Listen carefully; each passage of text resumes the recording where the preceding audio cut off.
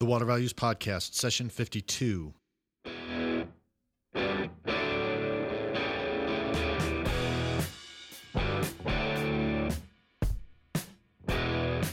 Welcome to the Water Values Podcast. This is the podcast dedicated to water utilities, resources, treatment, reuse, and all things water. Now here's your host, Dave McGimsey. Hello and welcome to another session of the Water Values Podcast. As my son Joey said, I'm Dave McGimsey and thanks for joining me. Well, this is episode 52, and as we all know, there are 52 weeks in a year. And so we've put out now a full year's worth of podcast in only about 50 weeks because we released the first podcast on March 17th. We released 3 podcasts on March 17th, 2014. So really looking forward to the next 52 episodes. Thank you so much for joining me on this little voyage we've had on the Water Values Podcast. So greatly appreciate your support. And I couldn't be happier with the response I've received from all of you. When I was thinking about what to say in the open for this session, it took me a little longer than usual. My guest today is Susan Latvala, a former Pinellas County Commissioner and board member of Tampa Bay Water. I wanted to record this interview with her because of just my general awareness with the origins of Tampa Bay Water and the conflict that was involved in it. Essentially, I expected the interview to be primarily about how to overcome differences and create workable solutions for multiple parties in a water utility setting. Well, that certainly occurred during the interview, but Susan took it a step further, and she relayed some of the most important information to date on this podcast about utility leadership. I won't spoil it by telling it to you now. Listen on and be enriched by Susan's experience and her great stories about Tampa Bay Water.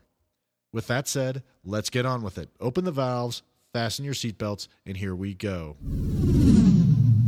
Well, Susan, thanks very much for coming on to the Water Values Podcast. Really appreciate your time. To start off, Susan, could you tell us a little about your background and how you got interested in water? Well, I just retired from 22 years of public service, 8 years on the school board and 14 on the county commission. So that led me into the water issues, being a county commissioner, not the school board. But prior to being elected to the county commission, my former husband is a state senator, and he was instrumental in the formation of Tampa Bay Water, solving the problem, the crisis that our region was facing. So when I got elected, my colleagues immediately said, "Oh, you get to serve on Tampa Bay Water." Thinking that, I guess through osmosis, I had been involved in all that.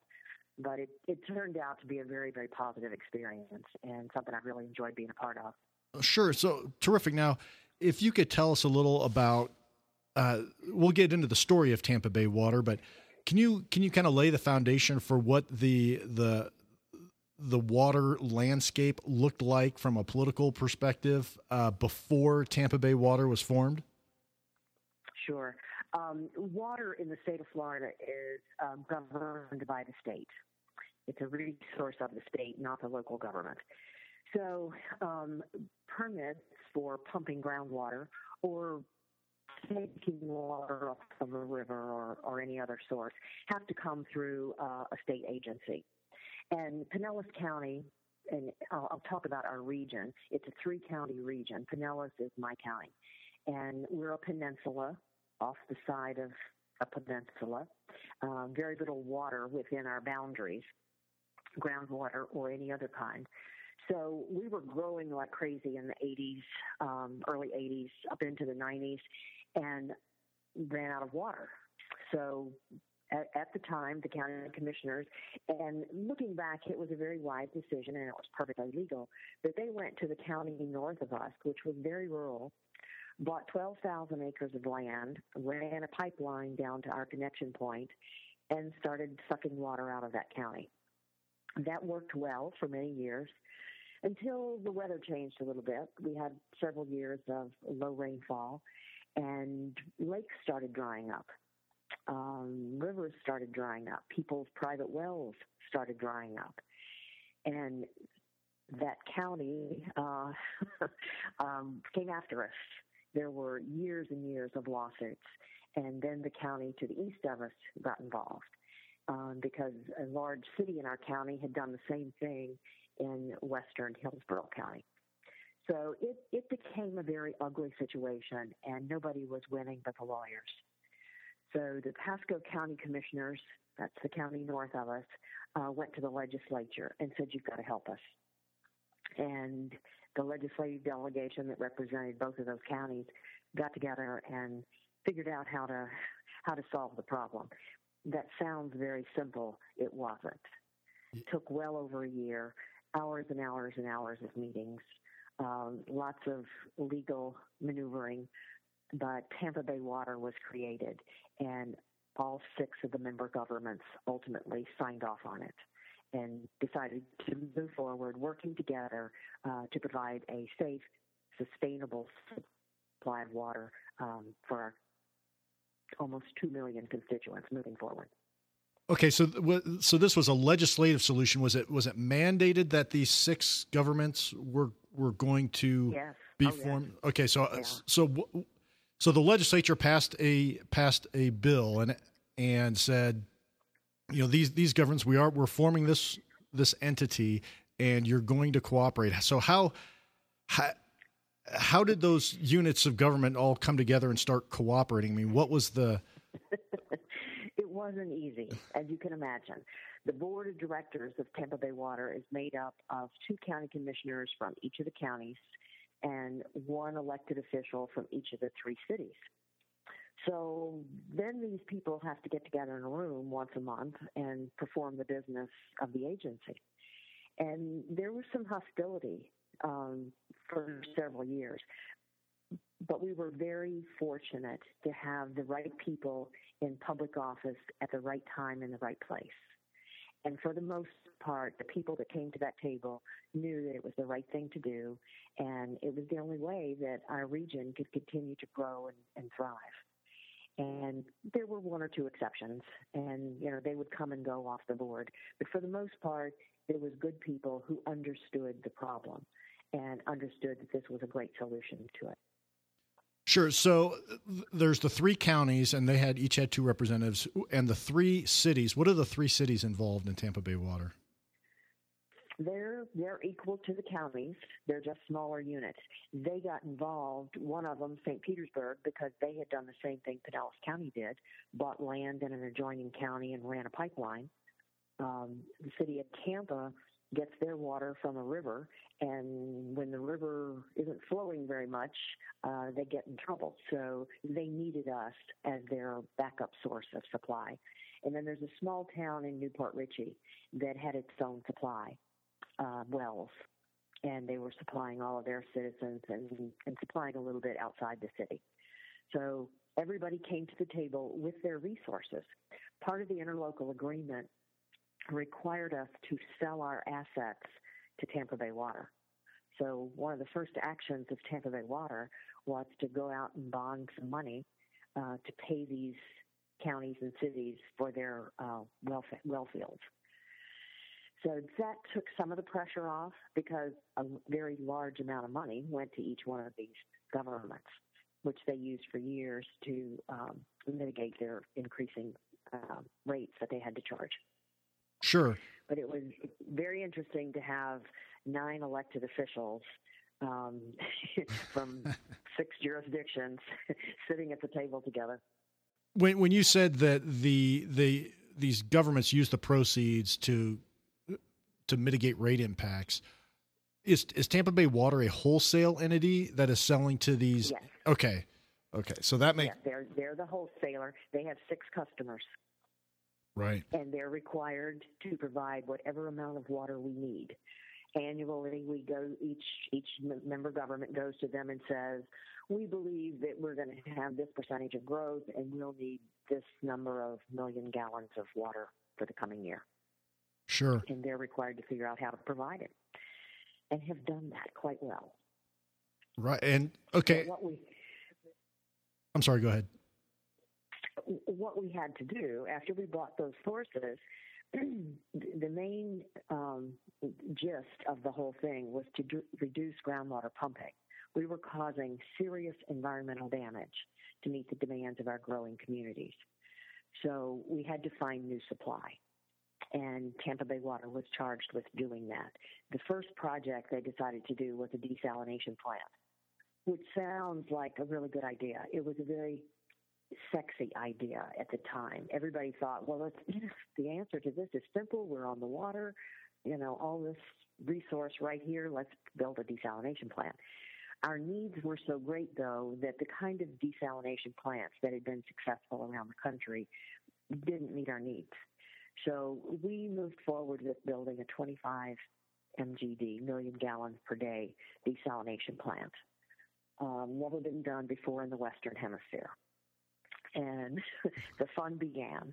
The original contractor had a project in Asia that was hit by, I think it was a typhoon, if my memory serves me correct, some sort of natural disaster, and it forced the company to go bankrupt. So right in the middle of building our desal plant, our contractor goes belly up. Oh, no. So we had to, and of course the headlines were, Tampa Bay Water fails at blah, blah, blah. So we had to immediately go out, find another contractor, try and stay within the original budget, meet all those demands. And ultimately it was built and it operates beautifully. But the perception to the public today is still that desalination plant doesn't work.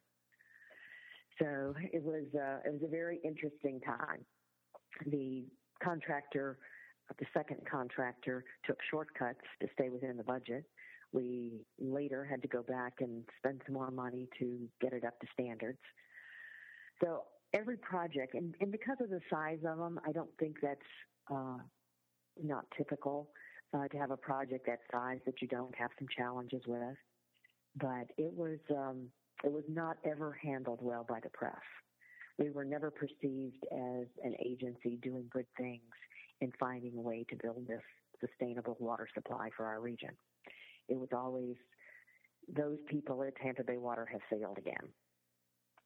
So that animosity among the board kept things interesting as well. I bet. What do you think the root cause of that type of PR was? It's a better story to say that a government agency is not doing what they're supposed to do, wasting taxpayer money. That's a much better story than to say, oh my goodness, this tragedy happened and Tampa Bay Water has to regroup. And right, and so it's nature of the press today. Sure, and so you had a lot of challenges. You had the press against you. There was internal strife. I mean, what kind of lessons did you bring out of all that chaos that was ongoing there? See, I think the best lesson is to stay focused on what your mission is. We had a charge to supply water to over 2 million people in a growing region. And when you have the right people at the table who are committed to that and the right staff, and Tampa Bay Water has an incredibly talented, dedicated staff. When you have those things, you can get through whatever challenges come before you. And the challenges kept coming. We worked through them and moved on. Overall, probably 2, maybe 3 board members over the course of 15 years were antagonistic. And, that's the nature of politics. Everybody runs for office and serves for different reasons. And these people, those 2 or 3, weren't as focused on doing the right thing as they were on getting headlines. Right. But that was not the majority. And these people, and like myself, I stayed on that board the entire time I was in office. And there were other members of the Tampa Bay Water Board who did the same. So they had the continuity, they had the experience, they understood what it was we were doing and the challenges that we faced, and just kept plugging forward. Sure. One of the issues that I've encountered in my practice with boards that have a political element to them are sometimes there are people who just don't understand the water business. And Yes. Can you talk about a little about how, what you did to educate yourself on water issues coming onto the board? Because as you indicated, people turned to you and just said, well, your husband at the time. You're it. Yeah, exactly. So how did you get up to speed on water issues? Again, it was that incredible staff, and the general manager of Tampa Bay Water was the most dedicated, committed person to the success of this organization of anybody I've ever seen. And he would spend whatever time it took talking to me and to other board members, making sure we understood what we were doing. We went out to see the projects. We had data that would have buried us. He was there, and I think we all had a strong confidence in his abilities, and that helps.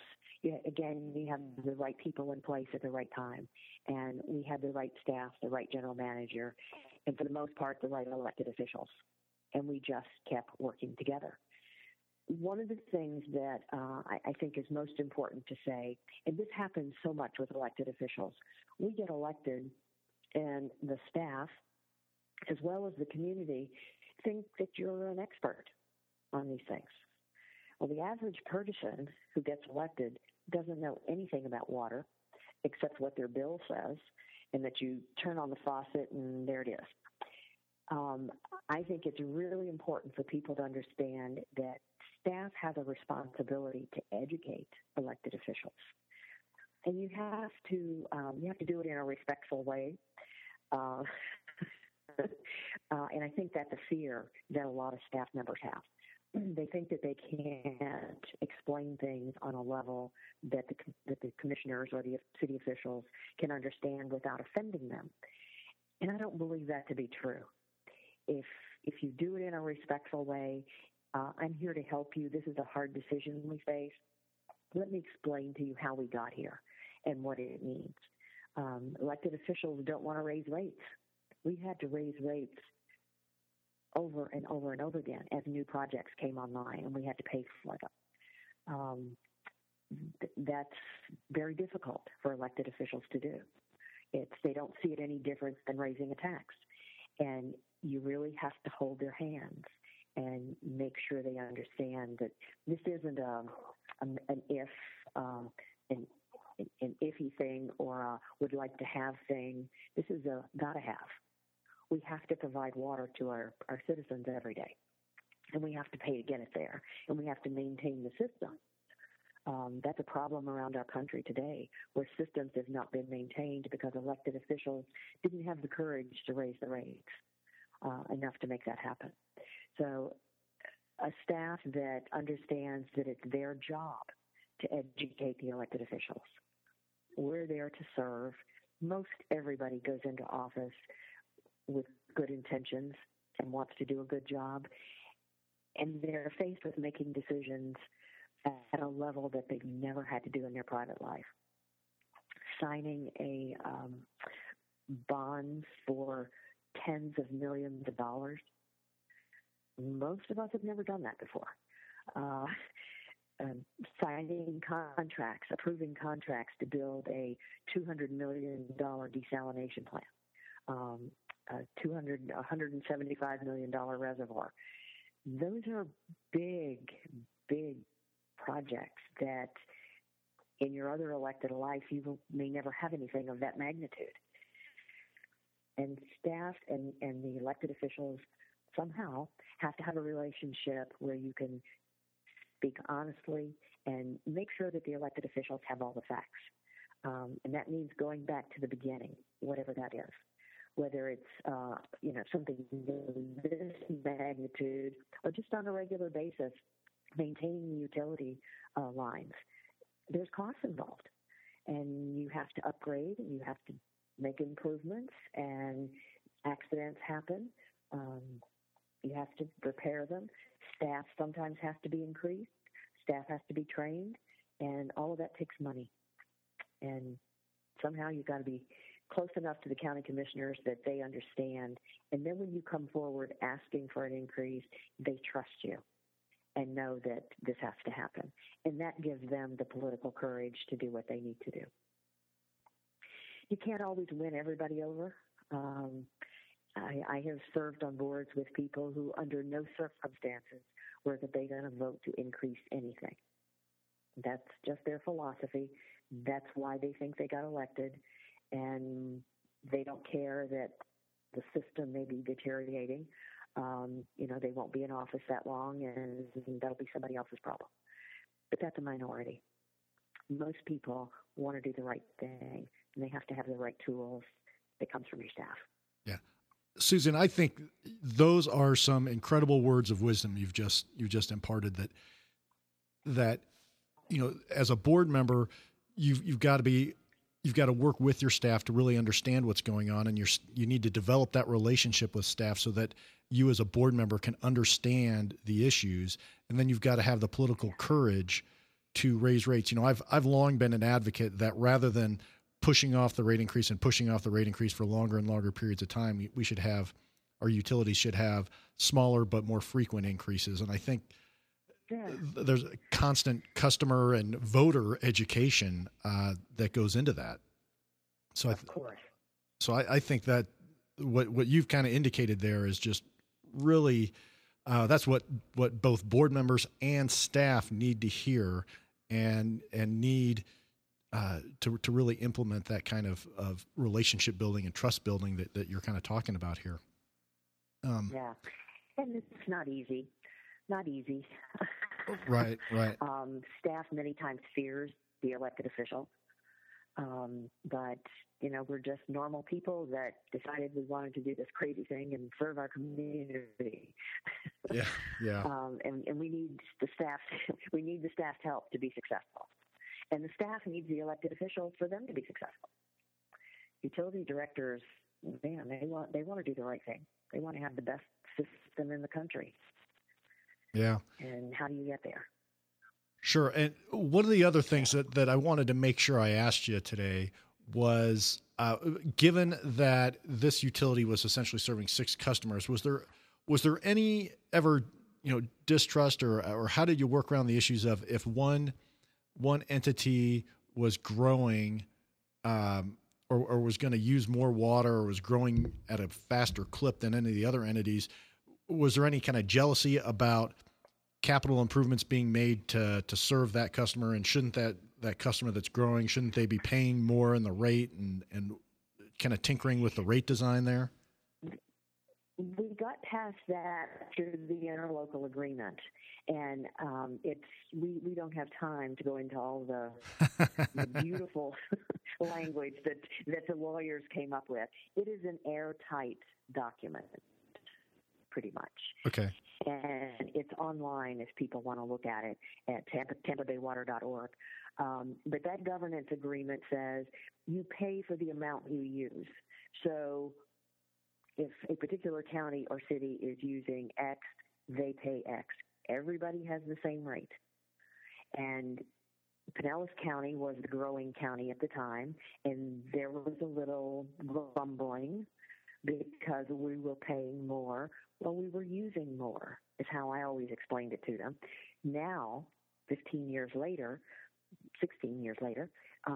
they're actually, Pinellas County is not the biggest user. Hillsborough County has become the biggest user. So we can kind of sit back and feel that way, which I don't, but you can kind of sit back and gloat and say, well, okay, they're paying more of the debt than I am. But I never thought of it that way. And the other 2 counties knew that their day was coming. We were growing in the 90s. We're built out. So there's not going to be a lot of growth in our county. But their counties have still got thousands of acres of raw land. So they will be moving forward, growing and using more water for years to come. But it was a little bit of a problem. But the way the governance document was written, everybody agreed to it. Everybody signed it. You pay for what you use. Sure. And so real quick, how does that interlocal agreement, how does that interface with the legislation that created Tampa Bay Water? Um, the legislation said that we would do this. And then the lawyers and not the elected officials, but the lawyers and the staff from each of the member governments worked together for almost a year to come up with an agreement that everybody could sign off on. So the legislature is kind of out of it, except that they created it. They cannot destroy it. The document is very clear about Tampa Bay Water is an ongoing entity, and it is virtually impossible to destroy it or break it down. The member governments can't leave. If anybody agreed to that, and it's spelled out in the interlocal. If for some reason one of the member governments wanted out and had another source, and there's the big sticking point, where would they get their water? Our state is cutting back dramatically on groundwater pumping. So unless you had another source that Tampa Bay Water doesn't already own, where are you going to get your water? But if you do, if that did happen, you have to pay for whatever resource you buy from us.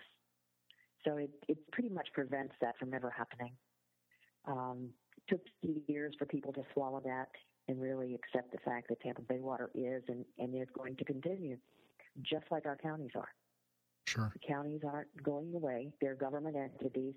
This is a government agency, and it will continue to exist to serve the water needs of this region. Terrific. Well, hard for people to understand. It's politics, right? Well, Susan, I just want to thank you very much. You've been absolutely fantastic today, walking us through the story of Tampa Bay Water, and I think you've really imparted some terrific thoughts for both board members and staff of utilities, and I think that is just so important. I'm really glad you put it the way you did, and you said it so eloquently. So I want to thank you for your time. Yeah. For those who want to find out a little more about you and Tampa Bay Water, where can they go to do that? Well, I'm out of office now, so I can be reached at slatvala@verizon.net. Or if you Google me, you've got 22 years of everything I've ever done or said publicly. Tampa Bay Water, it's not all pretty either, so I'm not encouraging anybody to do that. Tampa Bay Water, their website is tampabaywater.org. And the interlocal agreement, as well as more information than you could ever want, is there. Okay. But the research, the data that board members use on a regular basis is there on the website. It's very interesting to follow what they're doing and how they operate. Terrific. Well, Susan, again, thank you so much. Really appreciate your time, and we'll talk to you soon. Well, that was my interview with Susan Latvala. I hope you saw what I meant when I said she relayed some of the most important information to date on this podcast about utility leadership. She was absolutely terrific. Now for the takeaways. The first and most important one is what I mentioned about utility leadership. If you only take one thing away from this podcast episode, I think this should be it. And that is utility board members and staff need to have an effective relationship for the utility to perform well. Susan's words were just so profound. Board members, you need to be open to relationship building with the staff, and the staff needs to be open to relationship building with board members. The communication that needs to take place between them will be the key factor in whether or not those relationships are properly built and whether the utility is successful. I've seen it both ways. I've seen great board members and great staffs work together, and the result's tremendous, a well-run utility. On the other hand, I've seen it not work out so well. The key is that relationship building between the staff and the board members. If it's a strong foundation of trust between board and staff, the staff will have the courage to be honest with the board members about the needs of the utility, and the board members likewise will have the courage to do what's best for the utility and community, even if it's politically unpopular or potentially so. The best case I've ever seen with this is where a utility increased rates substantially, but the board education board decision-making process and public outreach campaign tempered, for the most part, any negative response from the public. So you board members out there, make sure you're approachable by utility staff. Be open to that relationship building. And staff members, make sure you communicate and relationship build with your board members. That's the key to creating a good utility that serves its mission of delivering safe, reliable drinking water to its customers. Or if you're on the wastewater side, of collecting and safely treating wastewater and releasing clean effluent back into the environment. Well, I went on so long about that first takeaway. I promise I'll be brief on this next one. Conflict over water can be worked out. You need to have level-headed people at the table that understand what the ultimate goal is. You heard Susan mention that even Tampa Bay Water occasionally had the board member that didn't understand the mission, didn't care about that mission, or was just ornery for being ornery's sake. As water scarcity increases, we're increasingly going to need to partner or reach agreements with our neighbors over water. We need to focus on the end game and avoid getting caught up in partisan disputes. I'm not naive. I know that it's more easily said than done, and I've been involved in plenty of those bitter disputes, but we need to keep trying to find that common ground and find solutions about water. I think that is going to be incredibly important over the coming years. And I think we can take a lesson from the first takeaway I had, that's relationship build. You need to build relationships with the other communities around you so that when it comes time to talk about these difficult issues, you have a certain level of trust with those other communities. You're not starting from scratch on a really difficult issue. So you utilities out there, make sure you reach out to your neighbors and start communicating, because I think that is going to be a really important aspect of our future utilities when it comes to water. Well, you can check out the show notes for this session at thewatervalues.com/pod52. Leave a comment on the show notes or email me at david@thewatervalues.com. You can also tweet at me at DTM1993, and you can tweet about the podcast using the hashtag watervalues. And don't forget to rate and please review the podcast on iTunes, Stitcher, and other podcast directories. And please don't forget to tell your friends and colleagues about the podcast and to sign up for the Water Values newsletter, which can be done at thewatervalues.com. In closing, please remember to keep the core message of the Water Values podcast in mind as you go about your daily business. Water is our most valuable resource, so please join me by going out into the world and acting like it.